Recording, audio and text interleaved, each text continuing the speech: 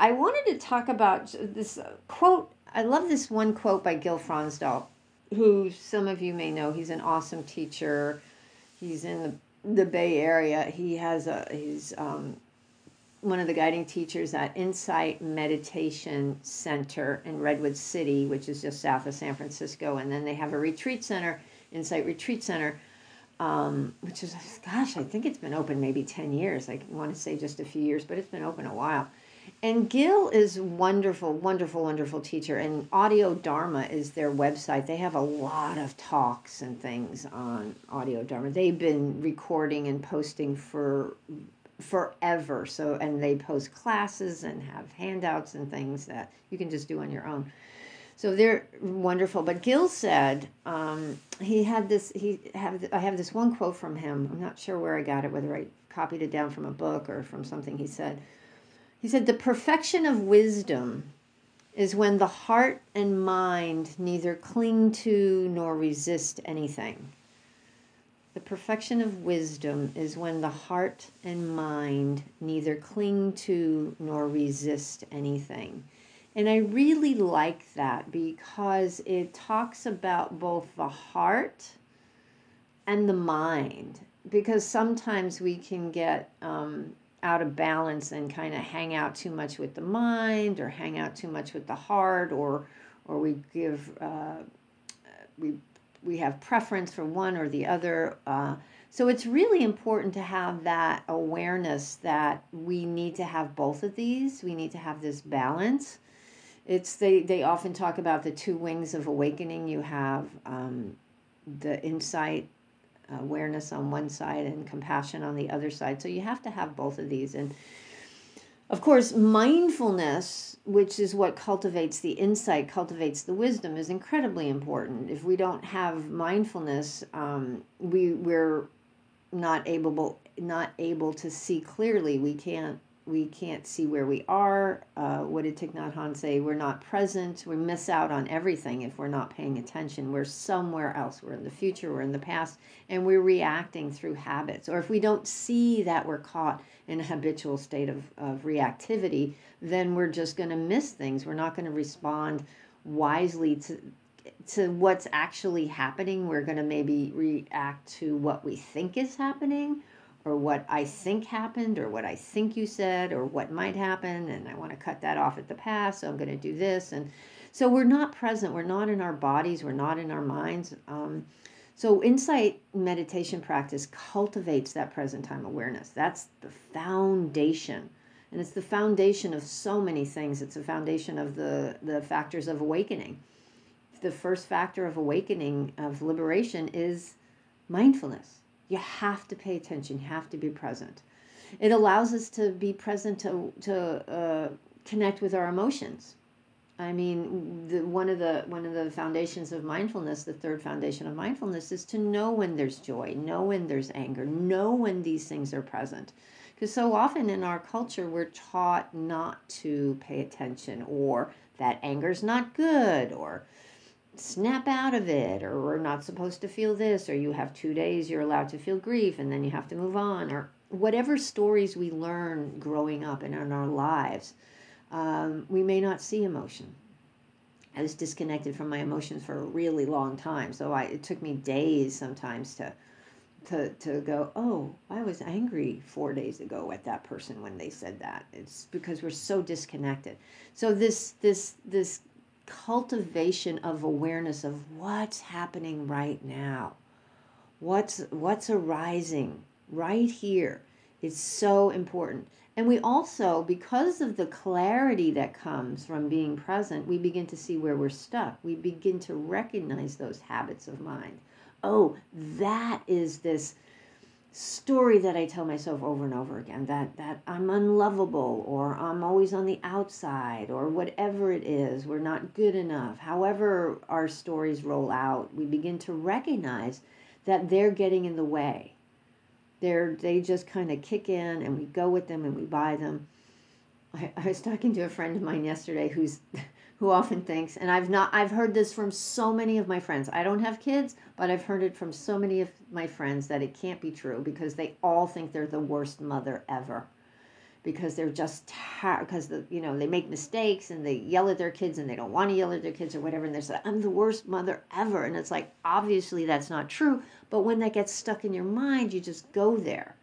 You do something and you just go there, and that's suffering. That's the root of suffering. So to begin to be clear about what causes that, that's the wisdom that the mind is beginning to see what's happening.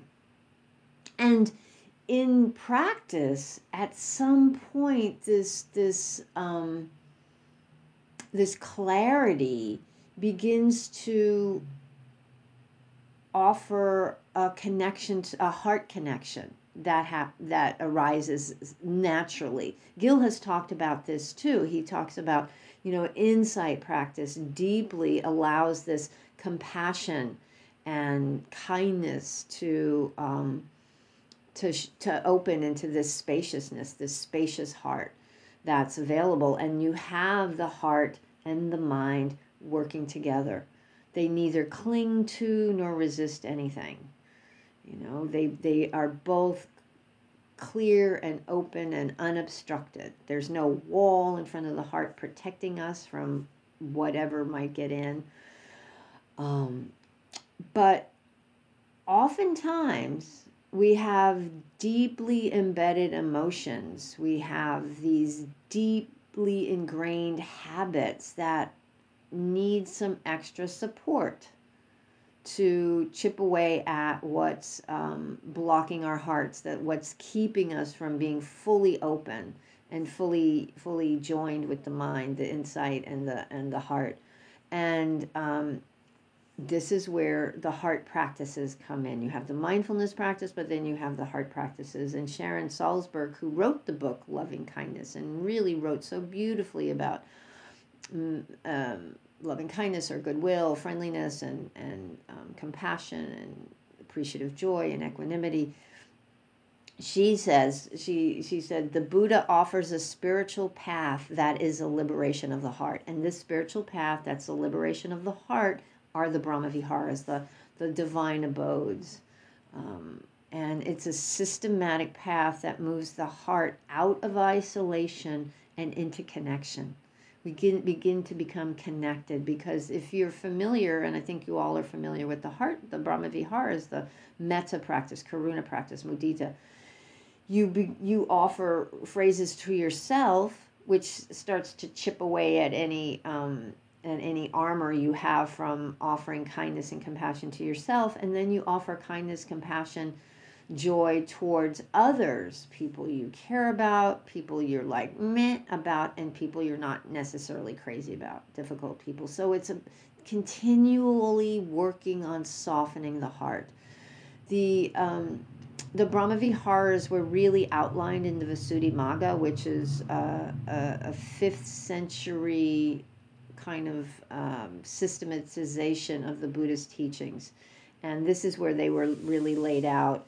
And Buddhaghosa, who wrote it, he talks about, and I love this, let's see, what did he say when he was talking about metta? Metta is the solvent that dissolves the toxins that we have built up. And so this loving kindness and these other heart practices chip away at these toxins that we have used to armor ourselves.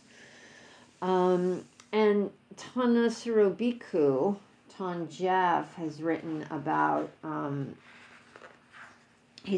this in his little treatise on, what is it, head and heart together. And he says, of these 4 Brahmaviharas, goodwill, he translates metta as goodwill. He says, of these 4 emotions, goodwill is the most fundamental. It's the wish for true happiness, a wish you can direct to yourself or others.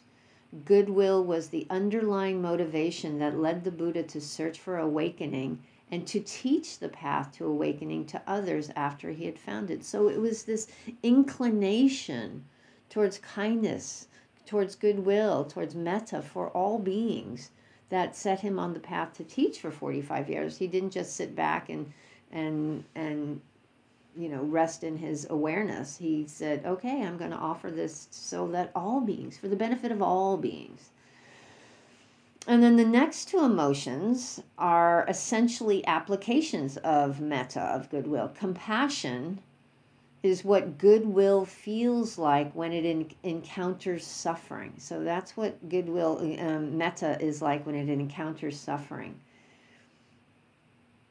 And mudita, sympathetic or appreciative joy, is what goodwill feels like when it encounters happiness. There's joy for the good fortune of others, the wholesome good fortune of others. It wants the happiness to continue. And karuna wants the suffering to stop, and joy, and mudita wants the happiness to continue. Equanimity, on the other hand, is a different emotion in that it acts as an aid and a check on the other three. When you encounter suffering that you can't stop, no matter how hard you try, you need equanimity to avoid creating additional suffering and to channel your energies to areas where you can be of help. So we don't become overcome by the suffering, which can really happen, this balance of, all beings are the heirs to their own karma, and people's happiness depends on their actions, not on my wishes for them. So to recognize that there is this point at which we can't fix everything, no matter how hard we try, and not to be overcome by that. In this way, equanimity isn't cold-hearted or indifferent. It simply makes your metta more focused and effective, which is really, really excellent. And so that's what it's doing. And we cultivate this, and we do these practices. We do them, may all beings be free, or may your suffering end, or may your joy continue, whatever the practice is. And then, sometimes we get caught up in the expectations about what's supposed to happen. Like, I keep wishing metta for these people, but they're not any happier, it's like, I always think people think about metta as magic pixie dust, where they just sprinkle it and everybody gets happy. And that's not what it's about. That's really not what it's about. And I like how Tongjev talks about this. He says, all too often meditators believe that if they can simply add a little more heart juice, a little more emotional oomph to their practice, it'll become limitless, and they'll just be this great big ball of love and compassion and kindness. But then after a month, they realize they're still pissed off at their neighbor and scowl every time they see them, or whatever. Looking at certain politicians makes them tear their hair out and walk around the house yelling "fuck you," or things like that. And so this is where the head comes in. They're thinking they're terrible at the Brahma Viharas. I suck. I'm no good at metta. Blah blah. Doubt, hindrance of doubt shows up. So this is where the head comes in. So this is what balances. So you see, the heart balances the intellect, or the rational, logical side that sometimes can get into some Schadenfreude about, oh, I'm so sorry you had a bad time. Aha. Anyway, which is the pleasure at the misfortune of others. But when you're lost in this wishing and wanting and striving in the heart practices, the head brings clarity and allows you to see what real happiness is. Not getting the stuff, not getting your way, but seeing that letting go of craving, letting go of clinging. When we can release and let things unfold the way they unfold, then there's some freedom there. It's the head is the side that understands how cause and effect actually work. If your head and heart can learn to cooperate, that is, if your head can give priority to finding the causes for true happiness, and your heart can learn to embrace those causes, then the training of the mind can go far. So it's the cause of happiness, the cause of suffering. The cause of suffering is our wanting it to be pleasant all the time. I want pleasant sensations. I want what I want when I want it. I don't want to, afraid of losing something we have or not getting something we want. I want it to turn out this way. I want world hunger to end right now. I want to solve world hunger. I want all these things. They can be the most amazing. They don't have to be selfish desires, but they're a clinging, they're a craving to a particular thing. And if the mind can recognize that it's the craving that causes the suffering, and we are able to let go, that's in the Eightfold Path, the second factor, renunciation, letting go of what causes suffering, even if it's the most noble thing in the world. Can we let go? Can we let go of that and just be present for what is and respond to what's right here? We have to practice. We have to pay attention and see where we're stuck. And so it's this balance of the heart. It's this balance of the heart and the mind to move us towards the perfection of wisdom, which equanimity. The Zen story is that somebody went to this great master and said, what's the meaning of life? I think that was the question, something like that. And what's this all about? And the master replied, an appropriate response. What you want is an appropriate response to what's present. Not based on what I think should happen, but what's the appropriate response right now? What is this? When we're fully in the moment, we can respond appropriately. And we're grounded by the Eightfold Path. We're grounded in the precepts. We're grounded in not causing harm. We're grounded in cultivating compassion and in generosity. We're grounded in kindness. We're grounded in all these things. So the mind almost reacts spontaneously because we've done all this work on sila, on ethical behavior. It's so important to have that grounding. We can't just do it willy-nilly. We have to have the ethical grounding. That's so paramount to this teaching and to these teachings. And so what I also wanted to talk about a little bit, I think we talk about mindfulness a lot, and that cultivation of being here now, and what is this, and that Zen mind, beginner's mind, what is this? Letting go of our ideas of what it is and really facing what it is.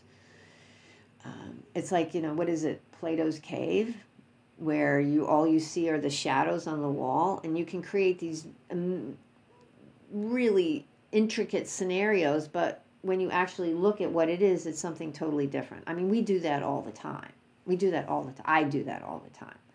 I mind read, I fortune tell, I know all those things. I see somebody doing something, or I see the way, I do it at airports.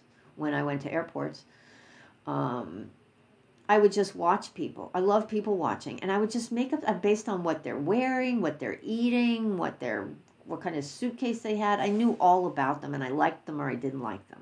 And it was like, and that's when I started having to say, what is it? I forgot. That's what I started practicing. Oh, I forgot. I love you.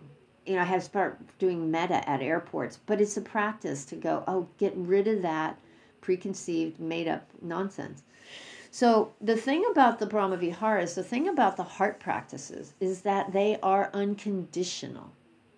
Everyone, no matter what. That the one sentence, the one phrase in the Metta Sutta is oftentimes translated as omitting none. We offer this to all beings, omitting none.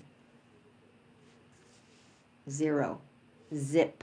Nada. Including ourselves. We're included in that because when we get into this I, me, my, and creation of identities, we can easily separate ourselves. So this cultivation of the mind, of clarity, and the heart begins to melt that separation. And so it's unconditional, and we're working on our hearts as we offer loving kindness to ourselves. Yeah, if this practice of loving kindness causes suffering, not discomfort, because it can be challenging, it can be not easy when we start this practice, because some of us may not be used to offering loving kindness to ourselves. We have to um, discern the difference between a challenging experience and making the effort to stay with it, and actually causing ourselves suffering or isolation, and watch and begin and investigate that. Maybe check it out with someone you know, someone you trust. So let me just go through a couple of things in the things I think are important that may not often be talked about, but maybe they are. In the heart practices, they are often they talk about having a near enemy and a far enemy, and the near enemy is just close enough to see that, get confused with it. So for metta, for friendliness, the near enemy is making it conditional. I will love you if. There's no if, it's period. So if you find ourselves saying, when you shape up, and that includes ourselves, I want you to be happy if you get your shit together, or whatever we have lurking in the back of the mind. And the invitation of this is to let that go. Just drop that conditionality. It's unconditional. And then the far enemy of metta is anger or hatred, and that's pretty obvious. That's why a lot of times the antidote to anger is a loving kindness practice, because it washes that away and mitigates it. For karuna or compassion, the near enemy is pity. It's big, and what pity is, it's a comparison. It puts us on a pedestal. And it's like, oh, you poor thing. Like we're looking down instead of being in an equal relationship, but being touched and wanting to help if we can. So watching that it can, that compassion can turn into pity. And then also watching, we're not overcome with grief. We don't let it overcome us, because then we make it about us. It becomes about me. Oh, your grief is so, I can't deal with your grief. I really think, I have no training in this, but I've seen a lot of folks who've had lost spouses or parents or very close loved ones, and folks don't want to hear about it after 6 months. It's like, time's up. You should be over this by now. Not because they think the other person should be over it, but because they don't want to have to feel it anymore. It's like, I don't want to hear that you still miss your husband after 14 years, I don't want, it's like, la, la, la, la, la. But we can't help how these emotions arise. And so letting, not being overcome by the immensity of what's going on, recognizing that there is joy, that there is happiness, and that we do what we can with what we have and the time we have, really keeping that balance, that equanimity. And then mudita, the near enemy is hypocrisy. It's like, oh, I'm so happy for you, or only happy for you, being happy for the other person because maybe it serves you as well. I'm really happy you hit that home run because now my team wins. Whatever, that kind of thing. Or comparison. I'm happy for you because your joy is not quite as good as my joy, or I'm glad you got the raise, but I still make more money than you do. That type of thing. It's just pure joy for the good fortune of others.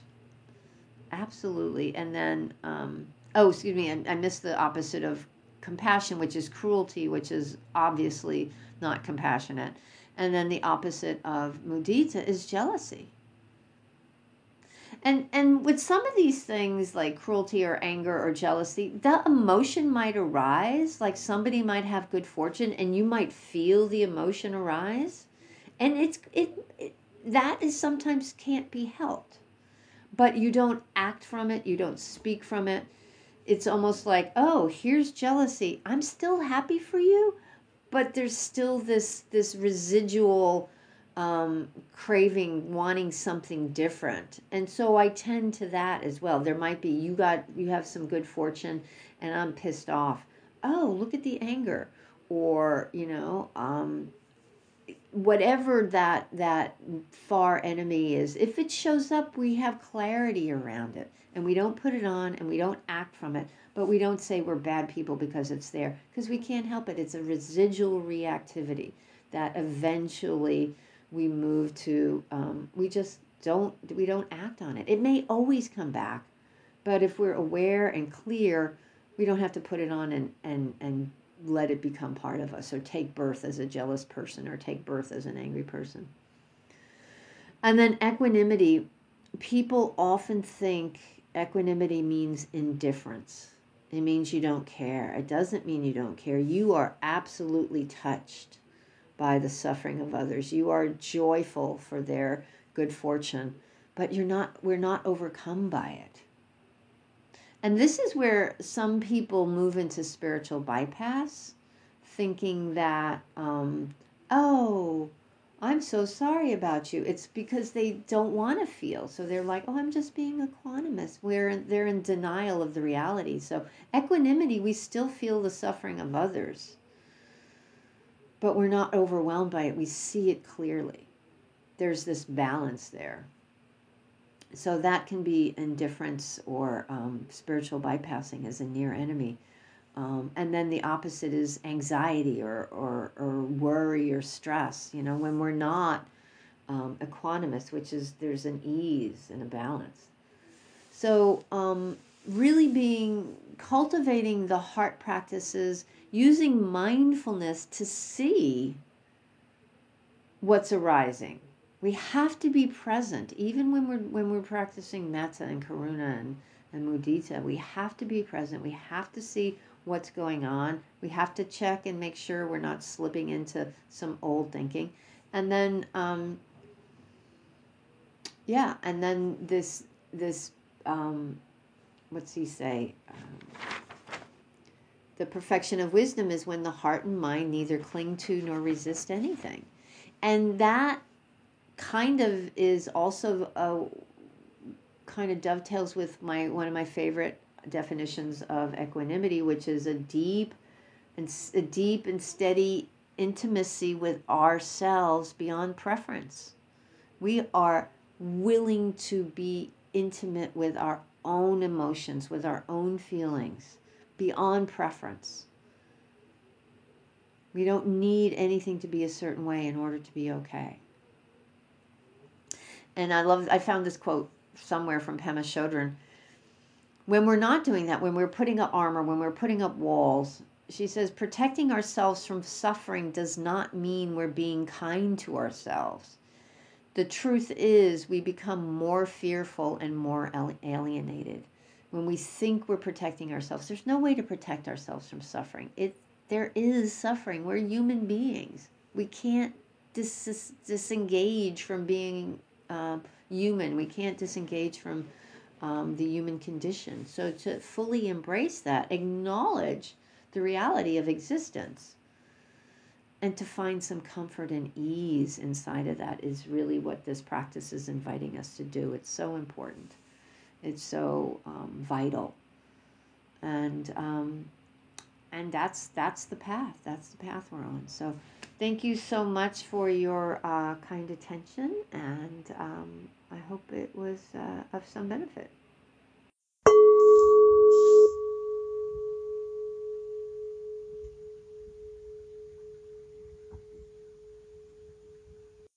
Thank you for visiting Undefended Dharma.